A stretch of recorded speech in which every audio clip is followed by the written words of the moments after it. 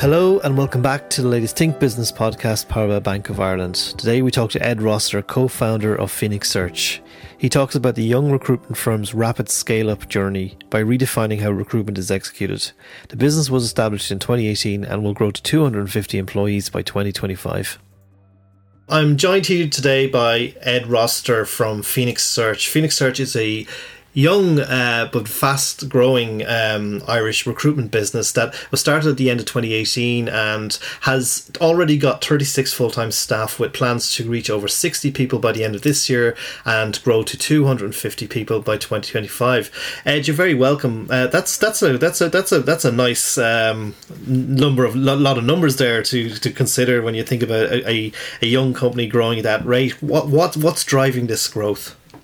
I think recruitment, great to be here, John, by the way. Thank you for having me. I think recruitment is always quite closely linked to the economic situation of different countries. I think, obviously we had COVID and going back to 2020 as a business that was, just over a year old, that was certainly a scary period. But through that, we were lucky, I guess, that our client base continued to grow and continued to hire. And actually, outside of it being a tragic period for most people, from a business perspective, it was actually a really prosperous time for us. And with maybe some agencies looking to cut costs, we maybe were a little bit braver and hired some amazing people in that time, which has totally accelerated our growth. But in terms of our plan, it's certainly on track to where we want to be by the end of 2022. And did you guys found the company with the ambition of bringing something different to the table? Because recruitment, it's always been there. You've in past centuries you were recruiting for armies. In this century you were recruiting for tech people, and you name it. But there's always somebody whose job it is to hire people, bring them in, and at the same time, we're seeing a multi-generational thing happen too. You got I'm Generation X, then you had the millennials, and now you have Generation Z coming in, Gen Z, and they're a very different bunch to most of us, and they seem to be attracted to values as much as so according to stuff I read now. I don't know how true this is, but you can tell me if I'm wrong, but there's a lot of things happening now. We're 3 generations in the workforce now that are at an interesting point in time. Ireland is a very globalized place, a lot of multinationals here. We also have the virtue of being the only English-speaking country left in the European Union, which also makes it a great attraction for people coming from all over Europe to come here, which makes for really, really cool Friday nights out in cities in Ireland, because it's a melting pot of people and culture.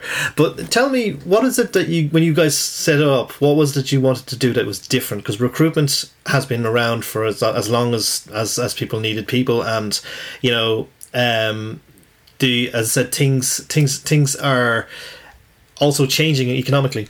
Yeah, I think we're obviously very aware that recruitment as a service is something that has been around a long period of time. From a recruitment agency perspective, maybe not so much, but it's ultimately not a unique process in a lot of ways. I think, like most services, it's how you deliver and your approach, which maybe distinguishes you. For us, setting up the business in 2018, the initial vision of the business probably had been knocking around my head for a number of years at that stage. I was lucky to start out in recruitment within BDO, the accountancy firm. They happen to have an executive search practice in Limerick when I was there, and caught the recruitment bug there, and quickly moved into Morgan McKinley, who are a fantastic business, huge success story, still privately owned by Pat. It's an incredible place, and I got great training there for a number of years and took opportunities to move to Dublin with them. But in general, I think recruitment gets a hard time from an industry perspective. And I think even anecdotally, you would hear horror stories more regularly than you'd want to in terms of service levels. And then lucky enough, I guess my business partner, Ruth Linden, is a qualified solicitor and worked with some of the major law firms here in Ireland. And I believe that recruitment should be akin to any other professional service. And, when you think that you need the best legal advice, you go to the top law firms, the best accounting or advisory advice, you go to the big four or top 10. There's certainly room for that in recruitment. And I think an elevated level of service delivery and quality of service is probably what was front and center. Probably won't go as far to say that the recruitment model itself is broken, but we felt there was probably better ways to interact with people as well. And we would place, I suppose, quality of conversation and insights always over quantity of interactions and phone calls, which, in some recruitment agencies can be a bit of a stick to beat people with. I think there's metrics that you would hear aligned to recruitment which probably aren't aligned to what we do, and I think that stretches back to maybe the professional backgrounds of a number of people in our business, including Ruth. Dave Harrington, who came in very early as director, he's ex-PwC tax qualified. We have a number of accountants, we have a number of solicitors, so professionals that have grown up in environments where it's a very high level of service. I think that's really the differentiator for us, and how we interact with customers. Because that's the thing. I mean, it sounds to me like what you're doing there is you're bringing in higher standards than would traditionally be the case. And would you say, I know when it's a case of a booming economy and there's a skills shortage, it's almost, people think it's like get people at any cost, and that's probably what gives some recruiters a bad name, I suppose. People's bad experiences maybe in the past. Do you think the recruitment side of things in Ireland has a bit of a PR problem that needs fixing? I think the good brands are very good. I think there's, like any location in the world, there's probably a group of not so good brands, and any busy economy and thriving economy is going to have a lot of recruitment probably within that location. And sometimes recruitment can be a bit of a gold rush. You would see an influx of people which might understand it to be an easy job. It's certainly nothing but that, nothing like that. It's a challenging role, and for me personally, started out in 2012, which is a very different economic landscape to what we're seeing now. So you did learn starting from a bleak enough environment at that stage. So quality of service is what brought people back to you, and I think that's just always been instilled in how I do it. Now your growth plans are quite ambitious, 250 people by 2025. Will they all be in Ireland, or do you think that'll be an international story? Do you think you'll be kind of setting up elsewhere in the world as well? Yeah, so we're already international. I suppose we would probably cheekily say we're Ireland's fastest growing recruitment brand. We've grown from 10 in January last year to, as of today, actually, over 40. And we have offices now in Limerick, Dublin, and in London. We're launching our first US office in September, October this year. And the 250, I guess, by the end of 2025 will be obviously with a view to grow all of our offices, but also add another US location and a European location somewhere like Amsterdam or location in Central Europe. So that would be the plan, and that's always been the plan. I suppose it does evolve and change slightly, but for us, it's always been about going global and having an international presence, and serving maybe clients from one country to another, and adding value that way. We recently did a podcast with Pat Phelan of Sisu fame, and obviously he gave us a great piece of advice and said, get off the island as soon as you can. So going international, like he's done obviously many times, is a good way to think about business from our side. And what is driving the growth out there? I mean, certainly, there are economic storm clouds gathering because of situations beyond most people's control, like the Ukraine crisis, inflation, you name it. But in Ireland, obviously, I'm thinking tech is obviously the big draw, and also fintech, and obviously then post Brexit, a lot of the financial firms that would have relocated from London. Are those things the things that are driving your growth in Ireland at the moment? What is it particularly that's helping your business to thrive? Yeah, so we primarily focus on the tech and fintech space with professional services and financial services as well. Obviously, you have the more regulated environments within the financial services space, which, is, I would say, probably been more explosive growth in years gone by in recent years because of Brexit, but has always been a stable area of growth. Tech has obviously been quite explosive in terms of growth in the last few years. There certainly has been a correction in globally in the last few months for various reasons. But from our perspective, I guess we've based on our backgrounds in professional services, and that we've always been part of professional services, financial services, and in recent years, tech and fintech, which has obviously been a big growth area. And I suppose you mentioned there the correction in tech. I mean, it's something I don't think we fully yet understand. Like I was around for the last one, year 2000, when the dot-com bubble burst, and that was quite grim, but I think Ireland's reaction at the time was a bit kind of like OTT compared to really the reality of what was happening maybe in places like San Francisco. If anything, might look at that time, if I was to think about it, and what came after was the industry kind of was already beating on. You had companies like Microsoft and IBM and Apple. Apple was doing some of the best things in its history around that time, when most people were talking about tech being written off, and it was actually tech is actually when people say tech is down, it's actually usually gathering its resources for the next big thing. And in terms of like Apple, for example, it was only several years later that the iPhone came out, and it had already done what it's done with the iPod and you name it.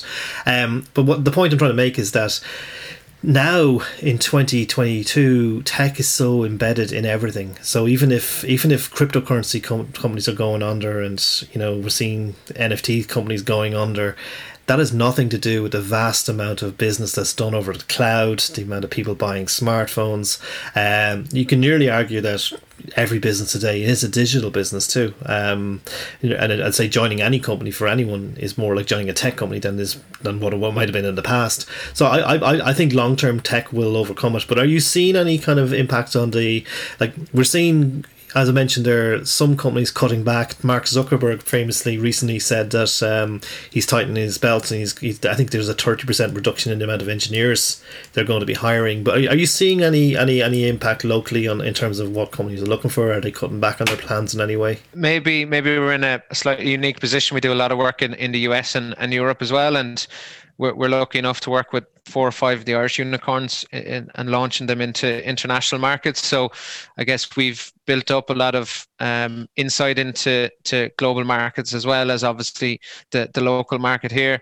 I think that the big thing for what we've seen is, businesses that are high growth within the tech and fintech space are either underpinned by VC money, or obviously they're a publicly listed business. I think again, not an economist, certainly not a stock trader, but if you look at where stocks have fallen to, it's probably aligned to a few years ago, and I think it's probably a reflection of 2021, 2022. Been explosive growth, and I think venture capital money over the last few years has been plentiful. Not to say that it's been easy, but there's certainly been a big influx of capital. Even locally, you're seeing funds still being set up. So I think the key thing for us, and this is, I guess, from speaking to people in the venture capital world, there's still a lot of unused capital waiting to be deployed. It's probably a holding period now to see what the world looks like for various reasons.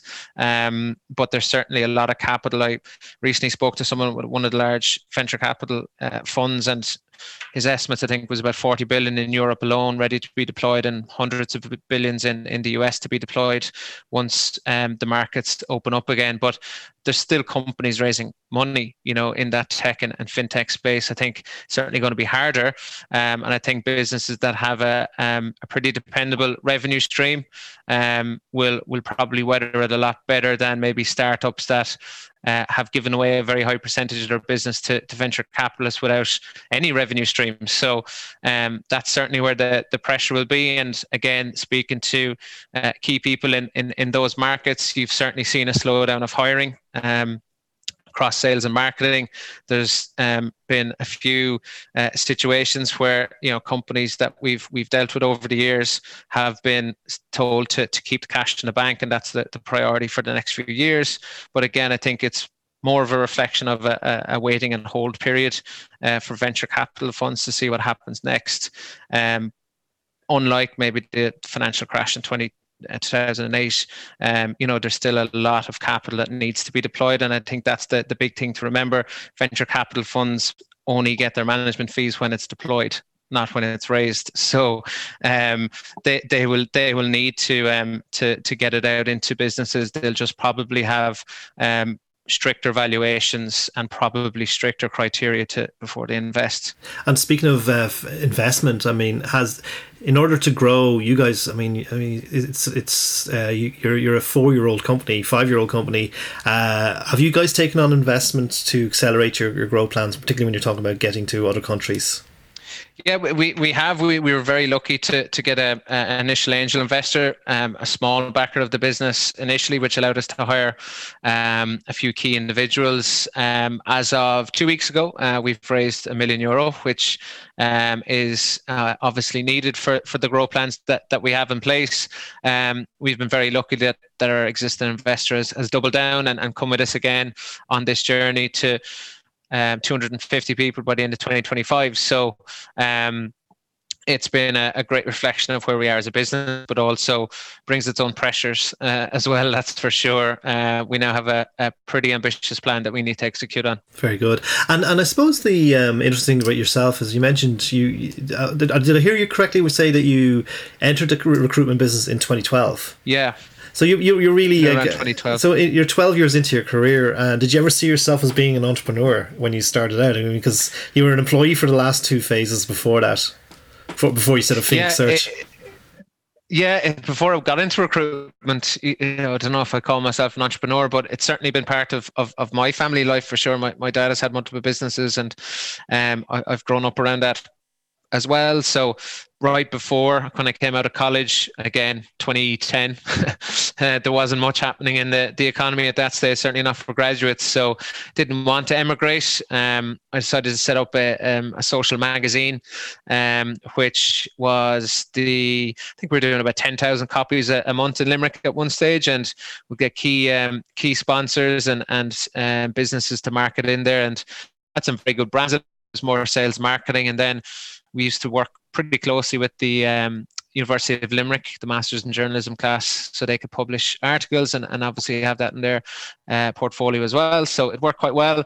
So it was always of interest, I would say. But, patience is certainly there as well. I had to learn the craft. I think one mistake that maybe some people make is that, they have a view on a job and they think that they can set up a business and run it. But even after 10 years or 8 years anyway, for sure, of seeing how recruitment is done at a pretty high level, it is a total different ball game to setting up a business and recruiting on top of that. So it's been a great experience, and obviously it's my first proper foray into a high growth business as such, but it's definitely something that we always wanted to do. Well, you mentioned that your dad was a businessman and set up numerous businesses. Is there anything that he taught you that you're carrying through to this day, or is there any maxims you hold dear to that this is new water for you in some ways? You're now you're in the driving seat. When it comes to running a business, is there any pearls of wisdom that you either had passed on to you or that you've gained in your own time?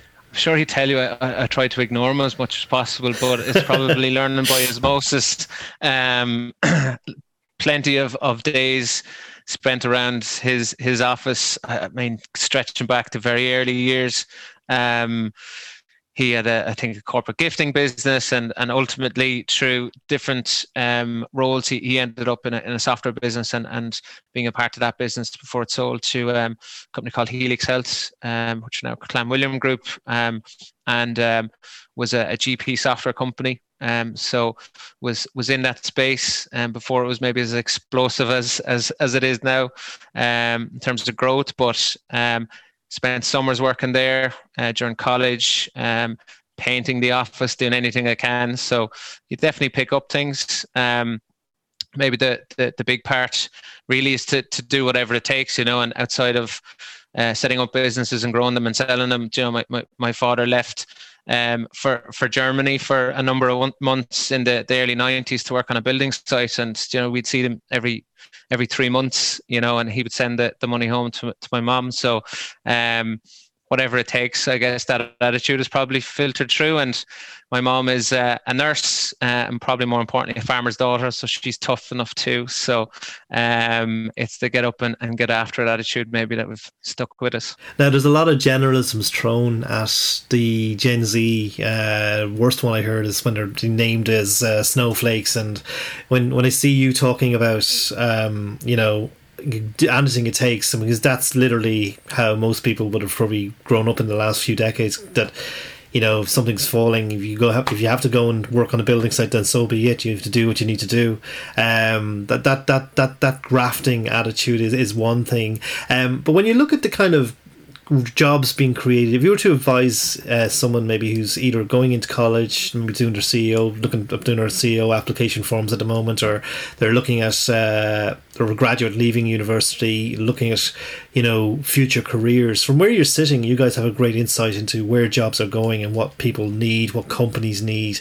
If you were to advise an 18-year-old or a 21-year-old who's either going into college or coming out of college, about the kind of skill sets and the kind of behaviours and the kind of attitudes that companies want, what would they be from your own experience, and particularly of working with many companies that are hiring at the moment? Yeah, and I guess we're going through that ourselves as well. I think, you made a point around graft, and, it's certainly attached to certain generations versus, more derogatory words like snowflake attached to more recent generations. Which I think is very unfair. Like I've a niece who works 2 jobs as well as going to college, and she's a grafter as far as I can tell, and good on speed her.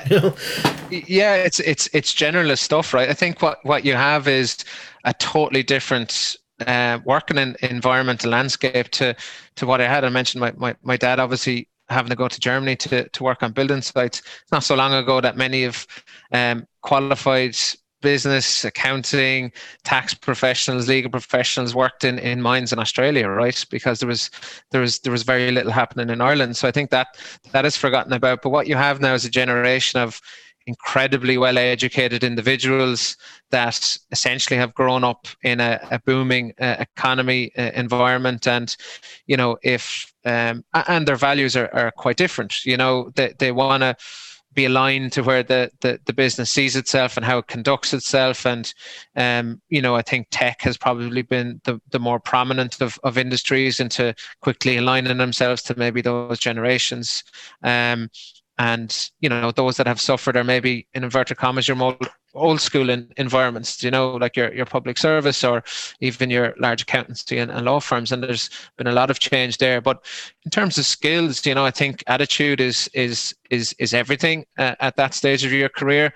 I think if you can show up early and work hard, and that it could be virtually now because you're remote work and whatever that might be, but if you can apply yourself to learn quickly, if you're in a startup, if you can adapt quickly, make yourself indispensable, then that's the key to it at that stage of your career.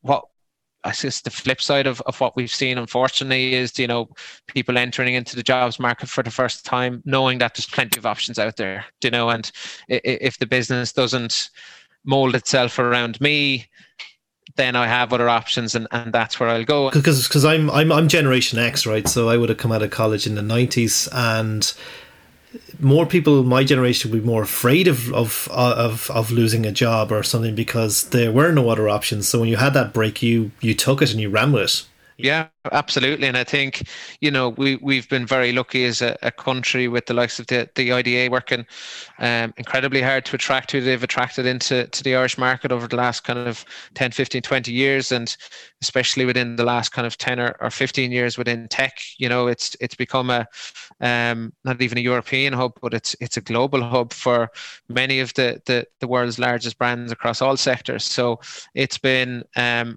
very, very transformative period of time, I think, for workers and generations included in that as well.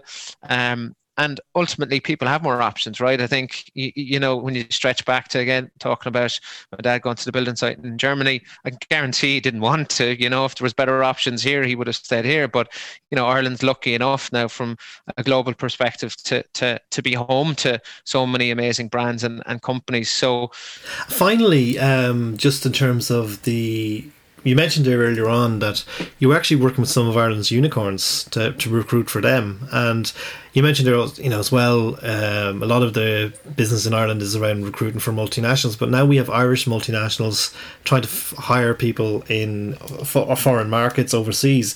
I think that's a lovely change. Do you see more future for Indigenous companies and scaling Indigenous companies to become like the kind of companies that you're supporting? Absolutely. I think, you know, in recent months, you've seen a big spike in even Irish unicorns. I think there's 7 now. And we're lucky to work with a number of them and help them grow into international markets. And I think we've maybe quickly position ourselves as an agency that can help you launch into markets that we're not even physically in at the moment. And I think that's a real reflection of how you can scale a business and even a digital service, you know, from Ireland. The maybe older manufacturing type businesses that would have to have large facilities set up in various different countries, you know, you can enter into new markets very quickly now. And I think Irish businesses, Irish talent in general, you know, has been created from working with the best brands globally and seeing how they do it and the explosive growth that they have had and successes that they've had, and probably put your own Irish twist on maybe what you could do with an idea. And, you know, thankfully, I think a lot of Irish companies have attracted amazing investors and venture capital backing as well, and you know that obviously inspires a lot of confidence for more people who might be thinking about setting up a business and scaling globally. Well, with that, Ed, thank you so much. That's Ed Rossiter from Phoenix Search, rising like a phoenix. I hope you guys do really well. It's great talking to you, and it's great to see such ambitious plans, and I hope they come to fruition. And thanks so much. Thanks, John. Cheers for having me.